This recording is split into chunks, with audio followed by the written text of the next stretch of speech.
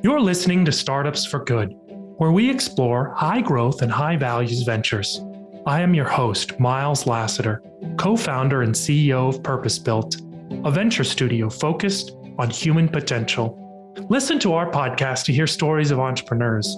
Listen to be inspired to be a founder or to work for a startup. Listen to be part of a community that believes startups can be a force for good. Welcome to Startups for Good. I'm Miles Lassiter. Normally on Startups for Good, we interview external guests. Today, we turn the mic back around and focus on Purpose Built and what we're up to. We did a webinar recently called Ready to Build. How do I know if I'm ready to be a startup founder? Have you had a nagging feeling that you'd one day like to start a company, or have people told you they want to work with you or for you? Perhaps you're in a moment of career transition where you're exploring your next steps. You could consider yourself a future founder. But how do you know if you're ready? And what are the things you should consider? So I'm CEO and co-founder of Purpose Built. I'm joined by Rainey Chipman, head of human capital, in the webinar. And we talk about what makes a great startup founder, what common misconceptions there are, and when to know you're ready. Part of what was fun for me is being able to incorporate in some of the previous episodes that we've done. Episode 86 with Noam Wasserman, author of The Founder's Dilemmas. We referenced that. Alex Lazarow, author of Out Innovate, episode 20. And Ali Tomasib, author of Super Founders, episode 64. Check out that one as well. If you want to learn more about Purpose Built, there's our website. And you can also listen to the Access Ventures podcast. I was interviewed for their More Than Profit December 8th episode. So check that out. Stay tuned for the fireside chat. Hey, everyone. Let's go ahead and get started. We want to welcome you all to our webinar called Ready to Build. So, hi, we're Purpose Built. We're a venture studio focused on building innovative businesses that expand economic opportunity. I'm Rainey Chipman, head of human capital here at Purpose Built, and previously chief people officer at startups. Also have a background in executive coaching. I want to also introduce you to Miles Lassiter.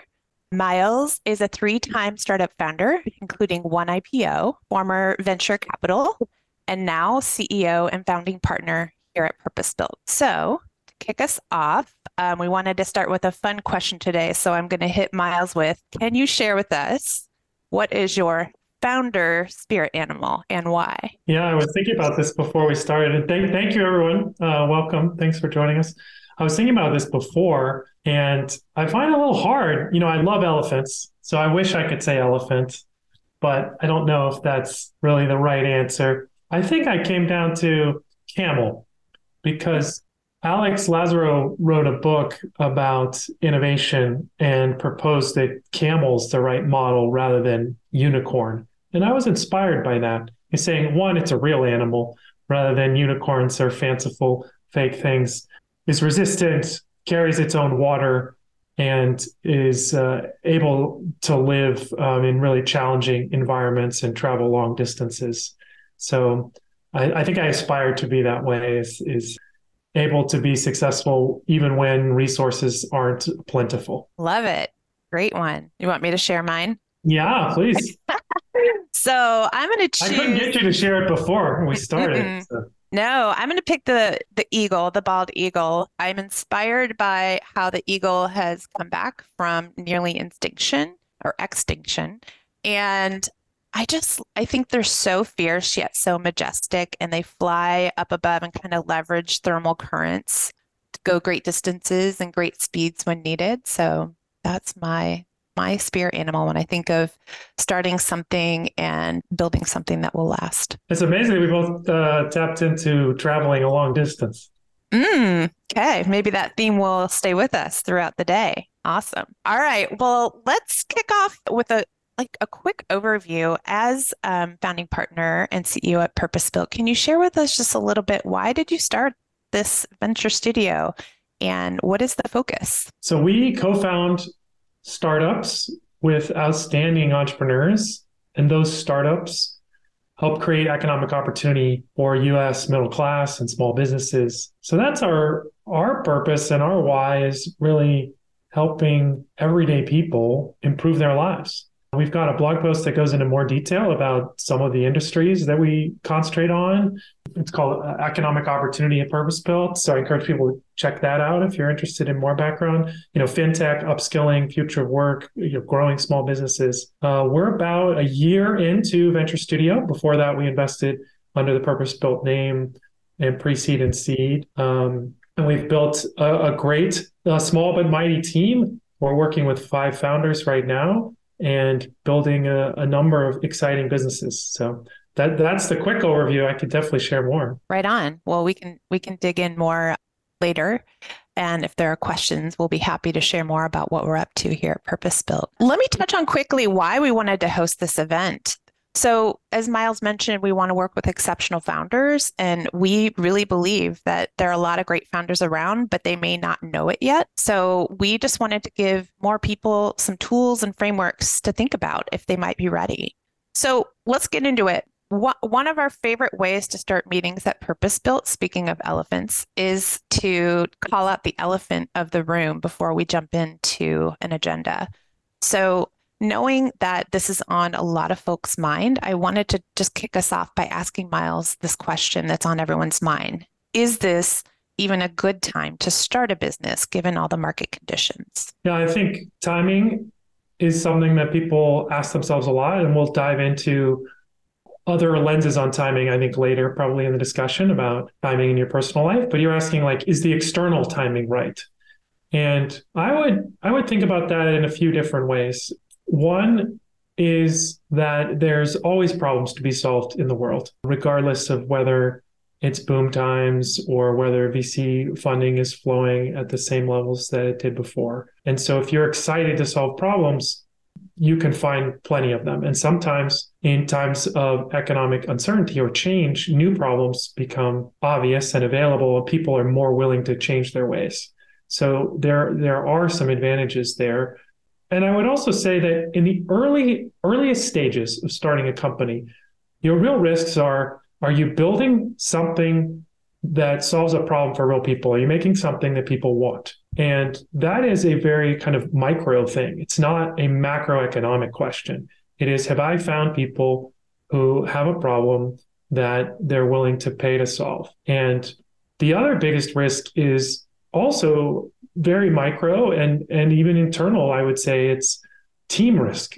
Do we have the team that can execute on this opportunity and perform at a high level without flying apart from sort of internal stresses, right? And so too many startups in the early stages fail to live up to their potential or actually go out of business because of team dynamic issues. Some research suggests that maybe 60% of the startups that fail, the root cause is related to team. And so if you think about those two as being the most important risks at the beginning, those are much more in your control than you may think of when you're looking at headlines or thinking about the world out there and external timing. Yeah, I love that reframe of how to think about if this is a good time. And another thing that comes to mind to me, and I think we've talked about this before, is good old-fashioned good business, right? If you kind of stay on course with tried and true principles of thinking about where the pain is and how you might solve it and how to build really thoughtfully, there's always space for that. So yeah. I love that reframe. Yeah, I think there's a lot of great companies that have been built even in the midst of economic recessions and started in recessions. I started my first business. We incorporated in March of 2000, which was the peak of the NASDAQ. So that was like the pop of the dot-com bubble. It was harder to get capital, but it's easier to recruit people, right? Mm-hmm. And it doesn't mean that there's zero capital. I mean, when you look at today, there may be headlines in sort of the startup-oriented press about a slowdown in VC funding. But if you compare it back 10 years ago, it's still dramatically more, 20 years ago, dramatically more than there was. And so it somewhat depends, what are you comparing it to? Is it a good time compared to what? Yeah, exactly. In coaching, a lot of times, and in recruiting processes, I'm working with folks who, have been somewhere for a little while and they're worried about making a change due to the market conditions. And I always remind them that work flows to the competent. So if you're a good talent and people trust you and you're, a good team member and working on your own development stuff, work will always flow to you. And I think probably the same goes for a great founding team. if you've got, a great group of people assembled and you're building something important, customers will come your way for sure. Right on. Well, so we've talked a little bit about, whether or not this is even a good time. I think we've maybe resolved that it could be worth giving it a go. So, what are some ways that you think about what makes a great startup founder? How do you think about that? Yeah, there's a number of different ways to think about this. I think my perspective is that mindsets are more important than particular skills. You can build those skills over time. If you have a mindset that you can figure it out, kind of a growth mindset that you can learn it, that's really critical. And a certain amount of confidence in yourself, not to the delusional level, maybe a little delusion, but not total delusion. Maybe that's the right way to be on the continuum. That, look, other people have done this successfully. Like, I've got to be able to figure out how to do this. And maybe I don't know everything today, but I'm really good at X, and I'm going to make sure I use that. I think those are important mindsets. And there are others that we can talk about. I think to take another lens on it, there's a lot of myths out there, right, about what makes a good founder, just sort of misconceptions. If you casually pay attention to the press or like only hear certain founding stories, you're going to miss. I get folks coming to me, in conversation with us who are worried that they don't have a good idea yet, or they don't fit a certain profile, or they're not sure how to think about if they're open to getting involved with the venture capital community. Yeah. Just kind of, there's like a lack of knowing how that game works. Those are some things people are concerned with when they have an initial conversation with me. Yeah, I think there's a lot of different threads that you were talking about there. And I think, finding an idea is an important step early on, but it is a discrete phase in the life of a startup. And in fact, while critically important, is not the bulk of like the long-term total work that most founders will put in. So because it comes early, it's often something that people who are thinking about founding will think about a lot, but I think it gets a disproportionate amount of mind share in terms of thinking like, am I a fit or not? Because it's a discrete period of time. And like by working with a venture studio or other ways, you can get help with it. I was talking about the myths, and I really like this book, Super Founders. We had the author, Ali, on our podcast, and he spent hours and hours gathering data on a set of VC-funded founders.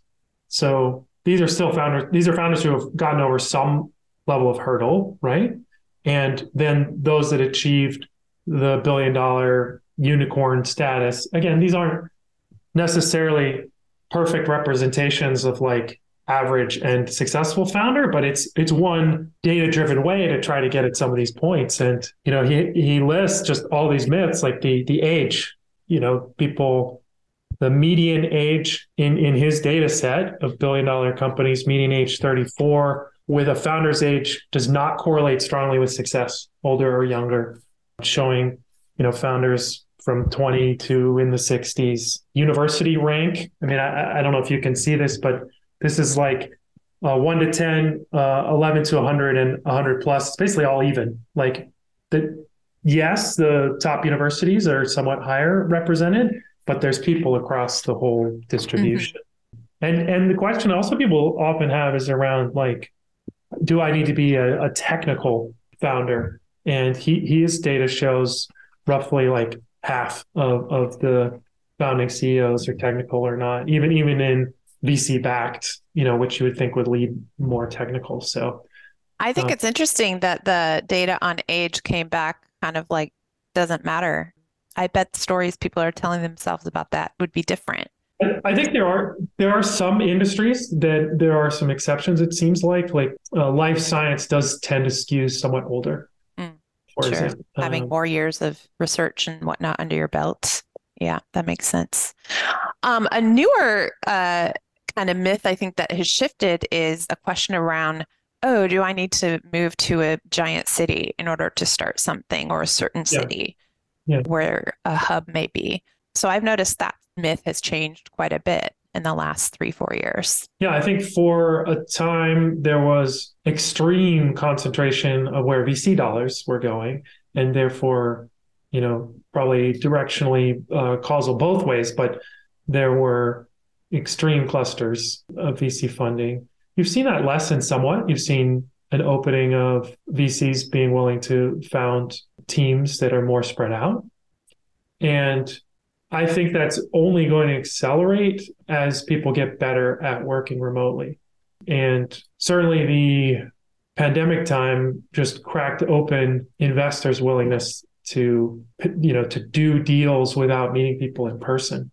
Now, there's an advantage to being in person, at least at times, and people are figuring out what that rhythm is and how to do that. And I think we're all getting better at that. But geography is not the overwhelming thing that it used to be. Yeah, I've seen that too. Another one that's come up from folks is, well, what happens if this doesn't work? How do you, is this going to make me look bad in terms of my career trajectory? Yeah, I think it depends on what your career goals are. I would say for someone who's been interested in being a founder and who, wants to be involved in startups, in business in some ways, I don't see how it's a negative. I think if you are involved in a very specific career path that kind of ladders on top, like, let's say medicine, right? Like if you left med school, did a startup, and then, you didn't do your residency and internship, and like maybe, I don't know that, but it seems like that could be the type of career where you would derail a very traditional, step-by-step career path. But I would say if you're generally interested in business and startups, wide functional area, like it gives you more experience. It gets you more decision-making and broader scope. Like you're learning really valuable skills. And I think being able to explain and articulate what you did and what you accomplished. I've seen some people do this really well on their LinkedIn, and they'll list, founding CEO, identified 10 pilot customers, developed a product plan, like launched initial version of product, raised $1 million or didn't raise, was unable to raise and then went back to work. They just say it like right on there. Yeah. And, like list some of the skills. And I would say that, for most startup founders, like the type of jobs you want anyway, those are going to be a plus, right? Mm-hmm. And I'm sure there's some jobs where that's a negative, but are those really the jobs that you wanted anyway? I wonder. So. Yeah, right. So, just being clear on your narrative and transparent about the experience, and then trusting it'll speak to the right people. You've hired more people than I have probably. So what's your take?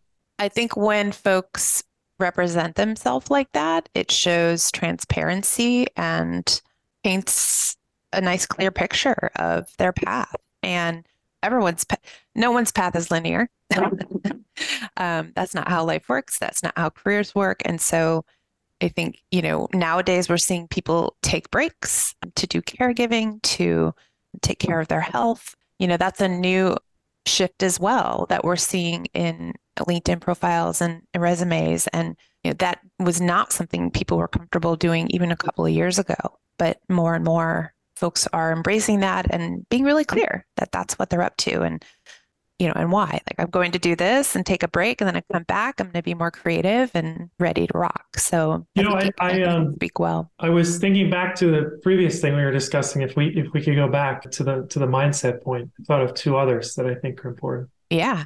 So one is, I believe that founders, one of the fundamental jobs to be done is to solve the chicken and egg problem, or sometimes it's like four-way. Sometimes I call it like jacking up the house, because you need to have a product, it feels like sometimes, to sell to customers before they want to pay. But to build a product, you need a team to make the product. But to get a team, you have to pay them. So then you need money, and investors want to know you have customers. It's like, seems like a circle, round and round. But if like that kind of thing is exciting to solve, or you think you have an instinct on like how you would solve that, like that's a potential clue, right? Like. Mm-hmm.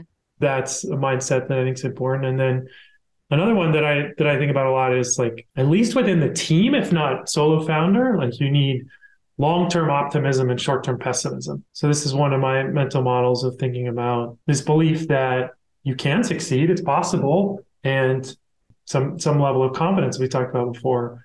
But if that's all you have, then why are you motivated to do anything? Things are going to work out. Everything is awesome. Yeah.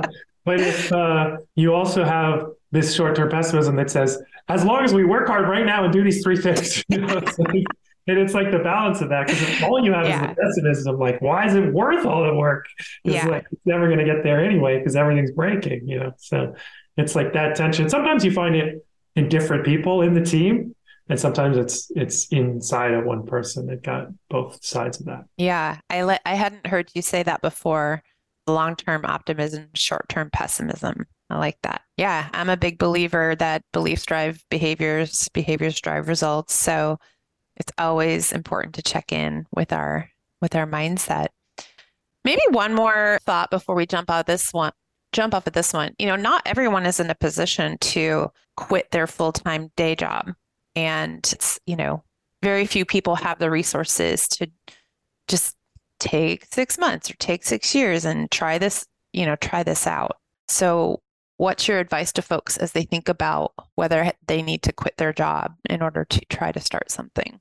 I think there are some people who give the advice, if you're not 100% committed from day one, like, it's going to fail. And I don't know that I buy into that. I do have this notion of like progressive commitment. I noticed in my founding journey, even when I was working full time, there was sort of this onion I was unpeeling and becoming more and more committed over time and more willing to do things. So I do think that you become more committed, and it's part of many successful founding journeys that things start as a side hustle, or people don't leave their job until they've found some customers, or they spend a lot of time learning about a market, talking to people, building a prototype, whatever it is that they can do without leaving that day job. Or sometimes it's about saving, saying, I'm not financially comfortable, or I'm not, personally comfortable where I am financially. I'm going to build up a savings cushion before I dive into this.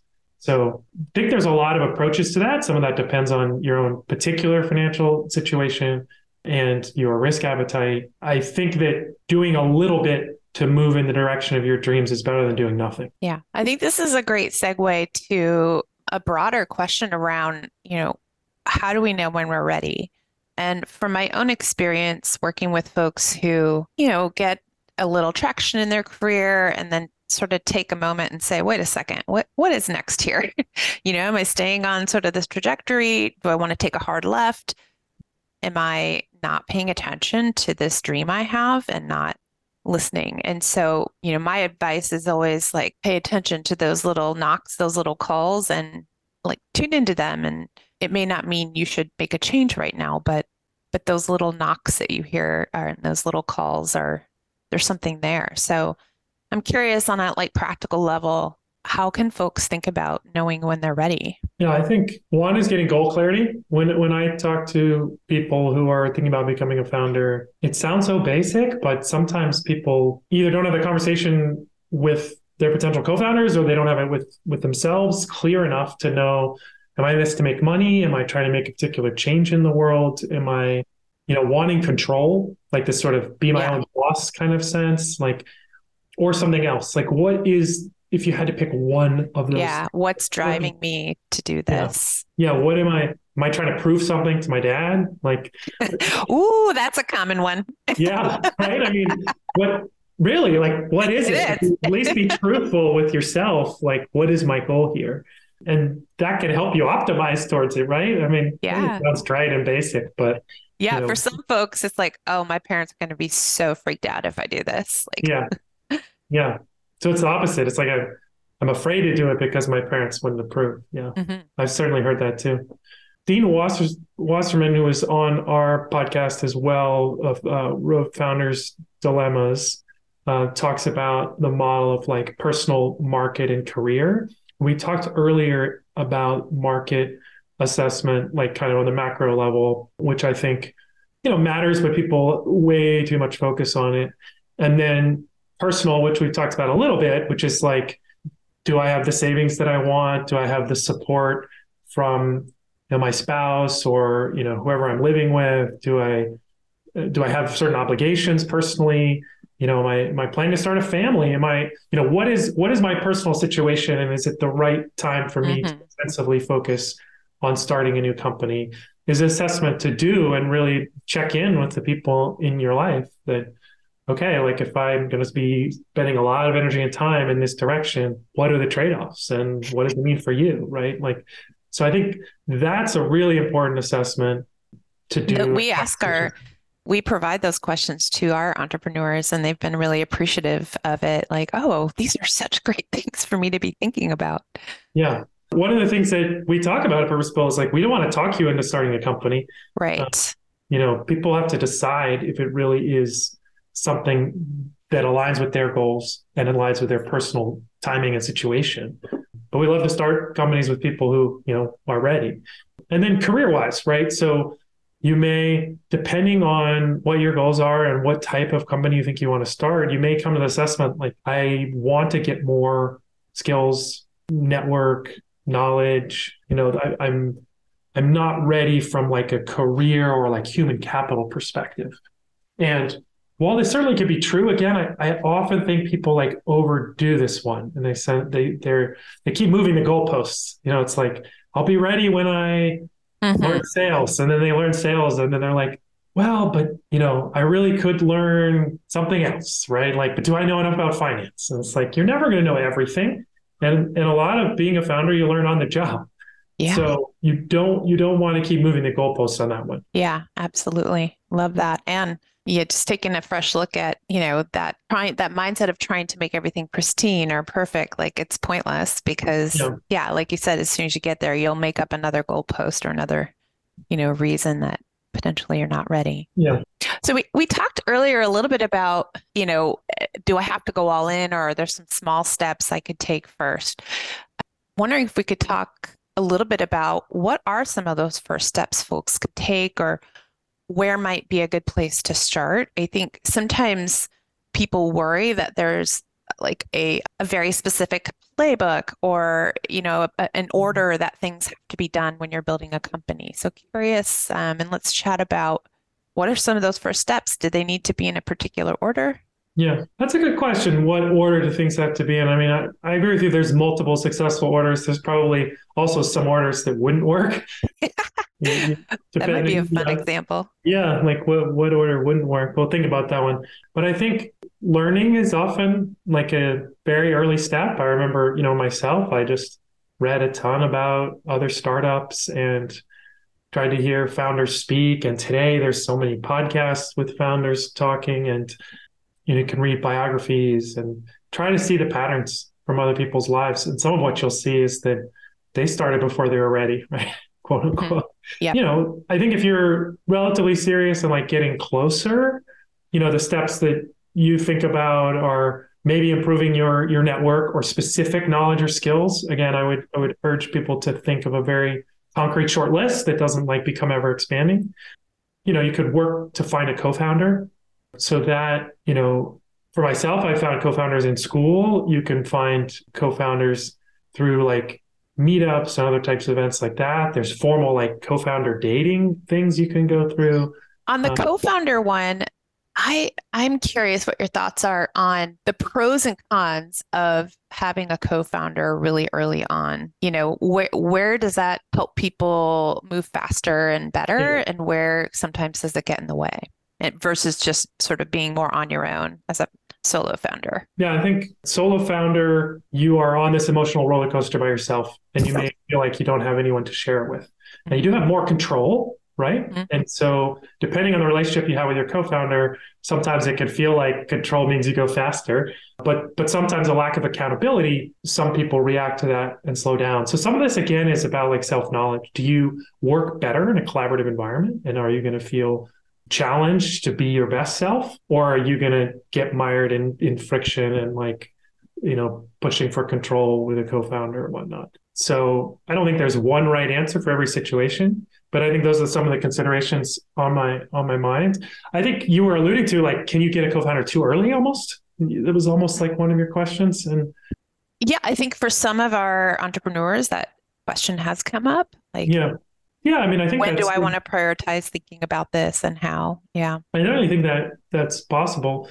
There's a number of stories from our podcast, Startups Are Good, where we've had people talk about intentionally deciding to start a business with another individual, what I call a team first startup, and saying, we want to work together. We're aligned on some big picture things, values, maybe industry or like type of change we want to see in the world.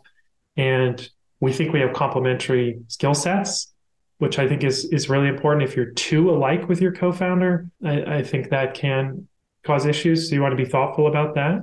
And it definitely works in many cases where you find the person first and then together go seek the idea. Yeah. But if you're not really sure about the industry and you sort of pick someone who's deep in an industry and committed to an industry and you end up wanting to do a different industry, I guess in theory, like that would be picking a co-founder too early, right? Yeah. Yeah. Good things to think about. What about when folks are wondering if they should like practice or have a little side, project first? How have you seen that play out for folks? Yeah, I don't have good data on that, but anecdotally, I think it's great. I mean, you get to practice with people, especially if you're doing it with someone else, or you get to practice with tools. You go through a certain part of the process, you in a low stakes way for yourself and potential collaborators do something, right? Like startup weekends are one example of that, where you don't know if it's going to be more than the weekend, right? And you're kind of collaborating for that weekend, or hackathons are another example.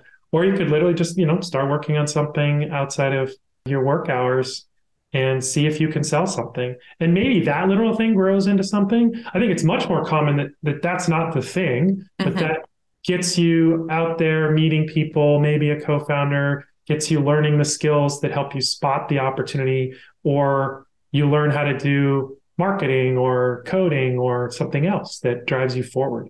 So I think it's great. I think side projects are really wonderful. And when should people consider working with a studio as an option? Yeah, we serve as an institutional co-founder. And so we are hoping to be the answer to what do I do if I don't have a co-founder right now? Yeah. And or I don't have an idea, but I want to start a company. And particularly if you're aligned with our mission of economic opportunity. So if you're thinking about a studio, I think you want to figure out what is their model. Some studios more will be hiring a CEO, right? So they have a fully baked thing and they want a more fully baked leader to take over the reins of that company. There are all kinds of models in between. And so making sure you know what kind of studio you're working with is important so that you're a match for that. And that's the kind of ride that you want to go on, right? That's the journey you're interested in. I think the benefits of working with a studio can be de-risking, going faster, feeling a sense of collaboration earlier on, but getting some of the benefits of solo founder later in terms of control, perhaps. So it can be a blend of that. We have founders come to us and say, I've done everything in a startup before. I've been, on all of the journey, except for I wasn't the one that came up with the idea. So they're really focused on that, like that idea, wanting to get on the best idea and have help either identifying it or fleshing out an idea that's really going to work. And that's the value prop that attracts them to working with a studio. So building on that, I think for folks who haven't worked with a studio before or haven't started a company before might be surprised to learn that I would guess over half of the folks we talk to in exploratory conversations have been founders before and come to us because now they know what they didn't know and they understand where they're strong and they are very clear about where they want partnership. And a lot of those themes are around, I know I want help de-risking. I want help going through a fundraising process. I get questions about, can you help me hire my founding team? So I have been kind of surprised to learn how valuable it can be even for experienced founders to work with a studio. Right. Yeah. I was just talking to someone yesterday who's built a successful company and is really excited about the opportunity to work with us for a second go round. Yeah. Well, I think we've got a couple questions that have come in. So how about we shift gears and bring Alice in? Hey, Alice. Hi everyone. I'm Alice. I'm on the Purpose Built team. And so we got a bunch of questions in the intake form as well. And obviously feel free to drop questions in the Q&A. So I'll be asking Ryan and Miles some of your questions.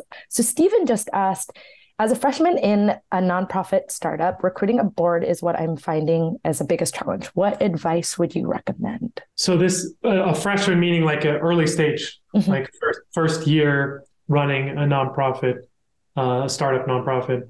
I think recruiting for a board, and Ryan, you can chime in, many ways is like recruiting for any other position in terms of making sure you've got the mechanics right of communicating about, your organization and why they would want to join you. It's about being clear about what you're looking for. The difference in a nonprofit board is the expectation is people won't get paid, right? So that's what makes it a little different than, hiring traditionally. And I think that you want to be really clear, like why you want a board. Again, maybe this sounds trite, but like being clear on your goals. Like, are you looking to expand your board because you want help with fundraising? Being clear on that and going to people for that is important. I find that a lot of nonprofit boards are too big. So I don't know what your situation is, but I personally like this isn't like exactly what we do in the Venture Studio, but you asked me, so I'm going to answer. Like, I think too many nonprofit boards are diluted in their decision-making power and diluted in their accountability because they are too large. So I would say keep your board smaller and then have advisors, have donors who are friends, and do other things like that. I don't know, Ryan, if you have anything to add. I agree. I mean, I think there's a lot of data that shows the most effective teams are under seven or less. So 5 to 7 is kind of a really good, if you want your board to be active and, sort of teaming with you on running the organization. And then, like Miles said, create a charter, like get clear as a board why we're here, what's expected, and commitments. Yeah. Awesome. Kaleem asked, we have heard so many times that being a founder is lonely, and a lot of success stories are from two founders doing something completely different, but met each other through the VC or PE firm and built something new. Should founders try to think of this as a career path versus I need to build my product and that's it? If so, what do you suggest for building connections? Yeah, I think this is the model of a venture studio, is to help bring founders together, founding teams together to build companies, that might not know each other already. I think that's what this is alluding to. What do you think, Ryan? Yeah, I think it's a great question. I think when you're a founder, there's both. There are connections that will help you envision and run your business, but there are also connections that you need on a personal level and to help you be thinking about your career. So one thing I often encourage people to think about is, what do you want your personal board of directors to look like, right? And so that can be a mix of mentors, colleagues, all sorts of different roles in your life, right? And what do you want that to look like? And once you know that, take a look at your current state and think about if there are folks in that circle right now that maybe need to be invited out, and then gaps where you need to go kind of shore up your connections, and then you can ask for help. I think it shows a lot about someone's leadership when they are self-aware and thoughtful about kind of evolving their personal board of directors to be able to support them where they're at and kind of what they're becoming. Another question we got was, how much validation do I need before I build an MVP? So the process we use at Purpose Build is try to identify some initial pilot customers before you spend any time building.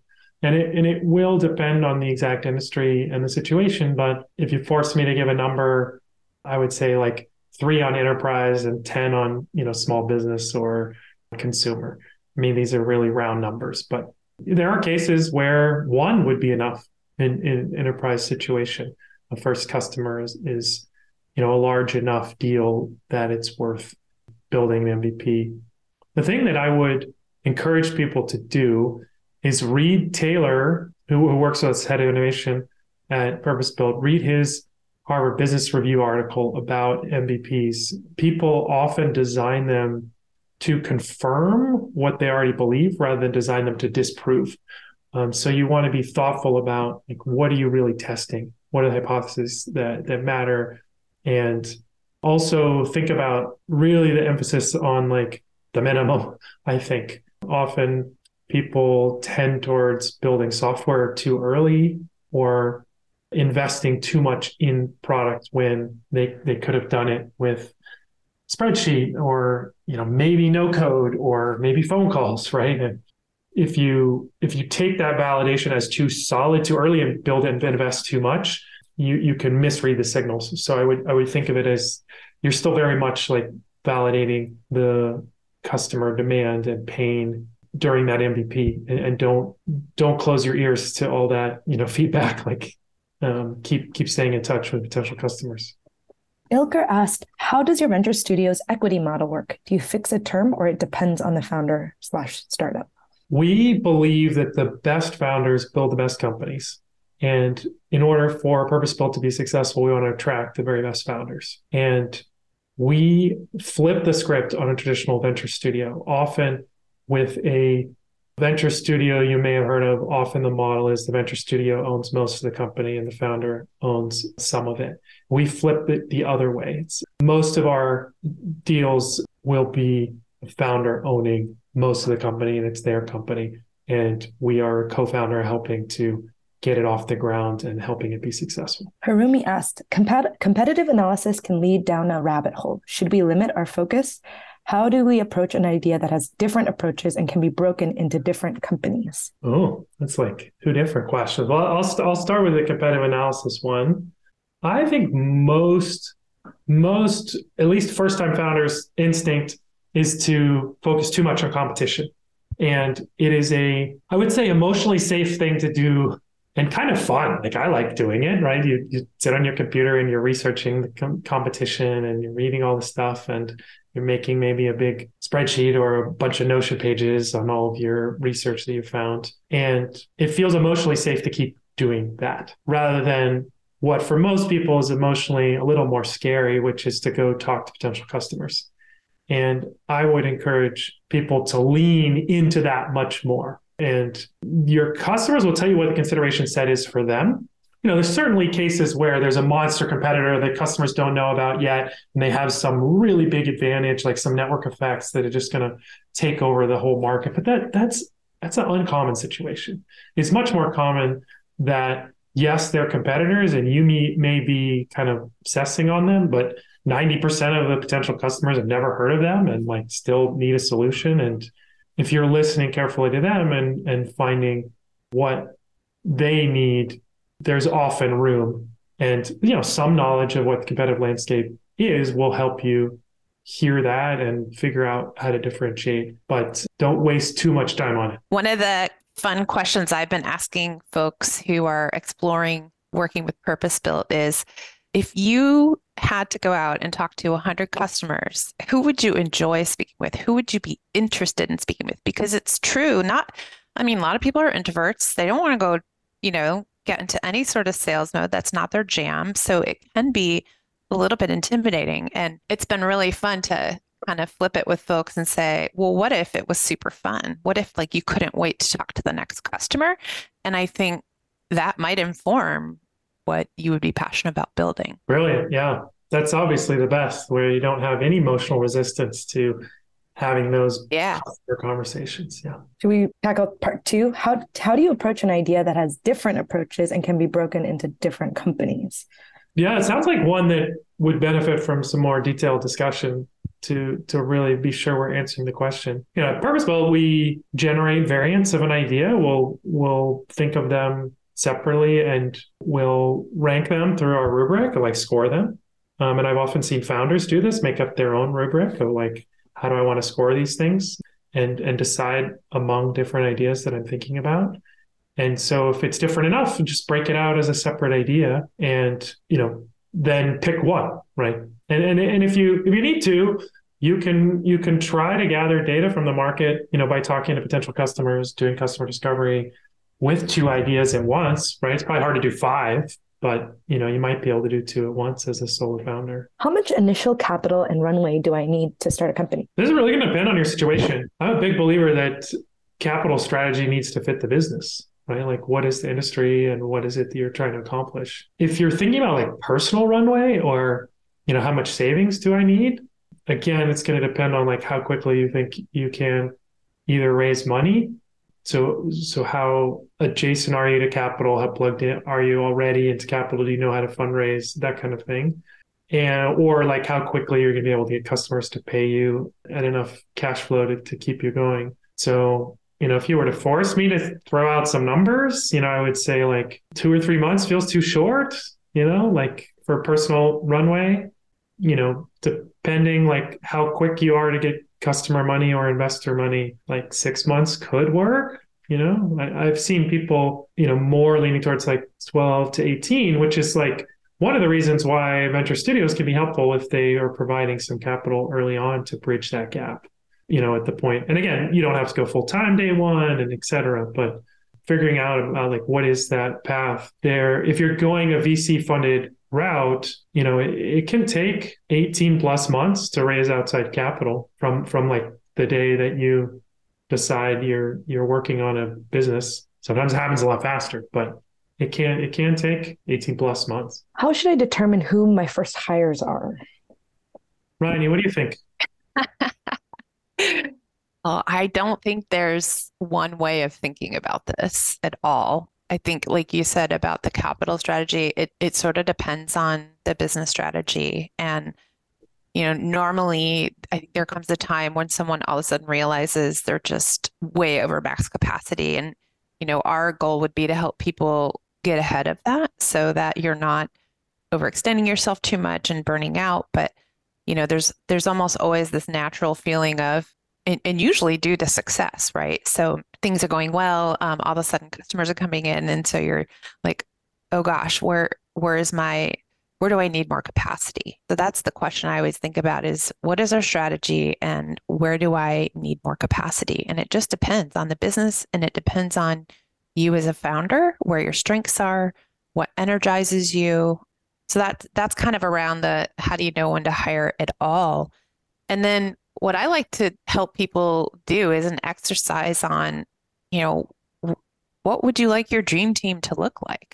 How do you envision that? And then what are some steps to get there, right? It's not like you snap your fingers and all of a sudden you have this amazing team of 5 to 7 people. It is a process and it is a staged process. So I think having self-awareness is really important. And if that's something you already have, great.